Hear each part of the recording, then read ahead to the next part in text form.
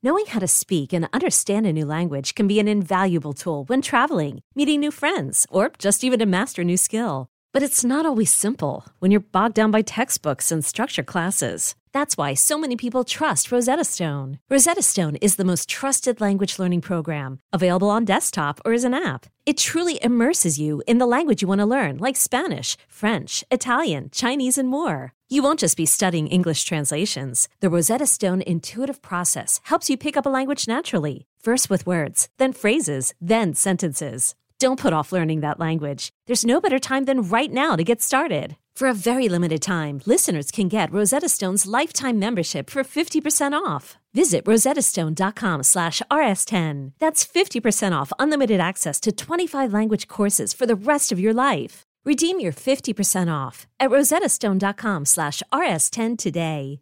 Hiring for your small business? If you're not looking for professionals on LinkedIn, you're looking in the wrong place. That's like looking for your car keys in a fish tank.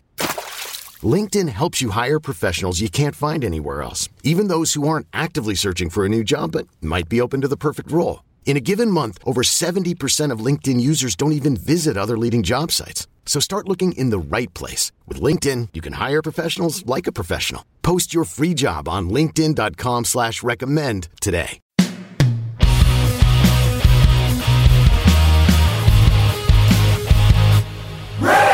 Hello, kids. This is Risk, the show where people tell true stories they never thought they'd dare to share.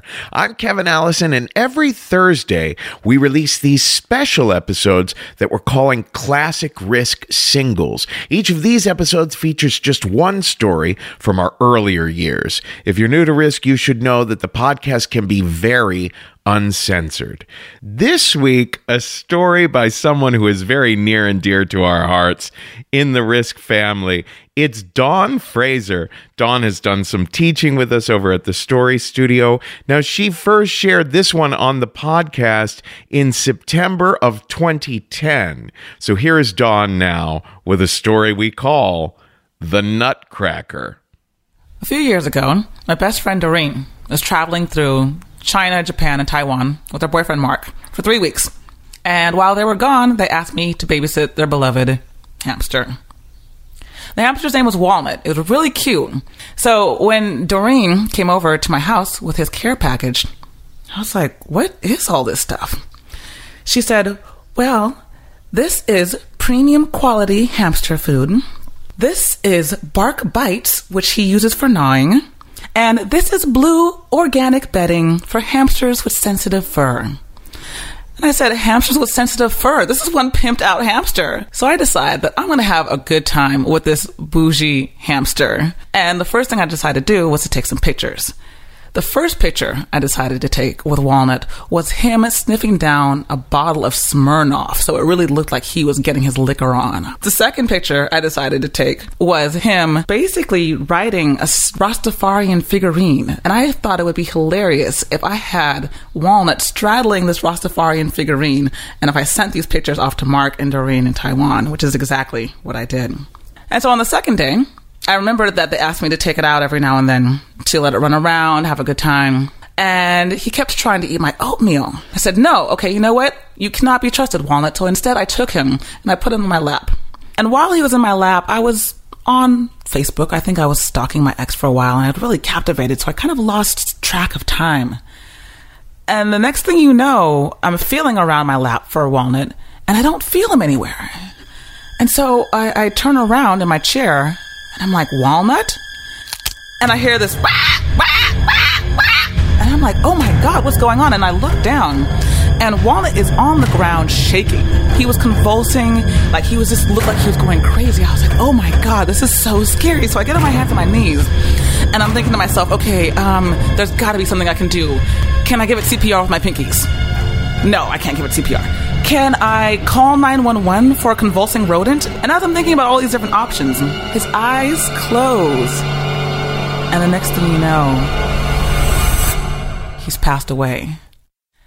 I just started bawling and bawling and bawling. I felt so bad. I didn't know what to do. I didn't know what happened. So I decided to call my mom. Now, my mom is from Trinidad. So I said, Mom, I don't know what happened, but I was watching Doreen and Mark's hamster, and it committed suicide. And she said, "You mean you're crying over a dead hamster?" I said, "Mom, first of all, respect. Its name is Walnut, okay? And second of all, Doreen and Mark were paranoid about me watching it because I told Mark I would teach it how to swim." She said, "Well, you're just going to have to go bury it?" And I thought about it, and I live on the second floor of a brownstone. And I said, "Mom, I don't have access to a plot of land anywhere. There's nowhere where I can just go to bury this hamster." She said, "Well, then just go find a sewer, go find somewhere a dumpster and just go dump it in the dumpster." And of course, this whole process of me coddling a dead rodent is not going to make sense to my mother. I mean, sure, if it were her pet goat or her pet rooster in Trinidad, it would make sense. But us Americans and our pet rodents? No, forget about it. Forget about it. And she says, "Dawn, I have an idea. Why don't you just get them another hamster?" I said, "I can't just get them another hamster. They're going to know." She said, "They don't know. It's just a rat without a tail." And this is the manifestation of their love. They really wanted kids, but instead, they got this hamster. She said, "Why don't you just stick it in your freezer?" I said, "In the freezer?" She said, "Yeah, stick it in the freezer. That way when they come home, they can bury the hamster themselves." I said, "Okay, but I don't really want this corpse next to my ice cream and my ice cubes. That's just nasty." She said, "Well, then stick it in their freezer." For them to come home and to see that their beloved Walnut is frozen and has been there for 3 weeks waiting for them to arrive. No, I can't do it. I just can't do it. She said, "Well, I don't know what to tell you then." And I was like, "All right, Mom, fine, whatever." My mom is telling me to throw it in the dumpster. My other friend is telling me to get an autopsy. The vet won't do anything for me. I'm burning sage in my apartment, hoping that his little walnut soul is going up to heaven, because I'm pretty sure my black ass is going to hell. So what I did, I wrapped him up very delicately in a hand towel. And I put the little hand towel and Walnut in a Verizon wireless cell phone box, which was his makeshift coffin.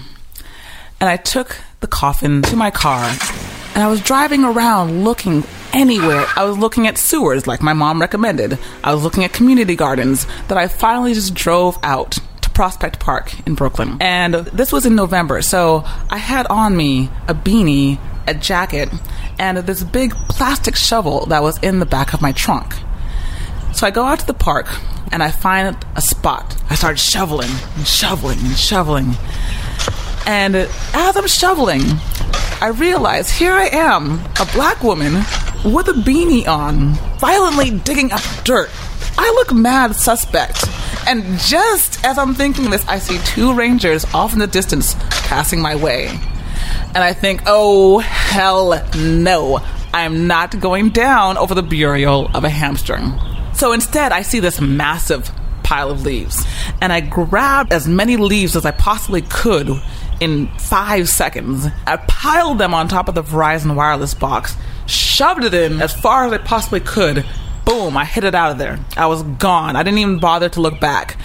But I had done Walnut no justice. So I head back home, thinking, how am I possibly going to explain this to Doreen and Mark? Should I send them an email? Should I call them in Taiwan on their vacation? I go back to the scene of the incident. And I'm looking, I'm contemplating, and I'm sitting in my chair. And I live in a brownstone, and many of the brownstones in Brooklyn have a bit of a lean to them because they're really old buildings. And so my chair always rolls back every time I sit at my desk. Every time I sit at my desk, it rolls back. And so I was sitting there thinking, and I rolled back once. I rolled back twice. The third time, I grabbed the desk. I pulled myself forward, and it hit me. I called up my mom again, and she said, "Dawn, what is it? You still haven't found somewhere to bury the hamster?" That's not why I'm calling. I'm calling because I have another problem. I just realized how it died. I said, I cracked Walnut. But wait! I said, yeah, I rolled over it with my chair. Lord have mercy. I said, Mom, that's not the worst part. The last pictures that I sent to Doreen and Mark were a picture of me pretending like I was going to eat their beloved walnut like it was a chicken McNugget. And she said, Dawn Fraser, good Lord have mercy, what are you going to tell them? She said, well, you can always just tell them that next time you'll be a little bit safer with their children. A few weeks later, of course, Mark and Doreen were looking for their beloved walnut, and I had to let them know that it wasn't going to happen. Unfortunately, Walnut passed. And he took it rather rough at first, but he did see that it was an accident and he understood. But to this day, I have not lived down the title of the Hamster Slayer.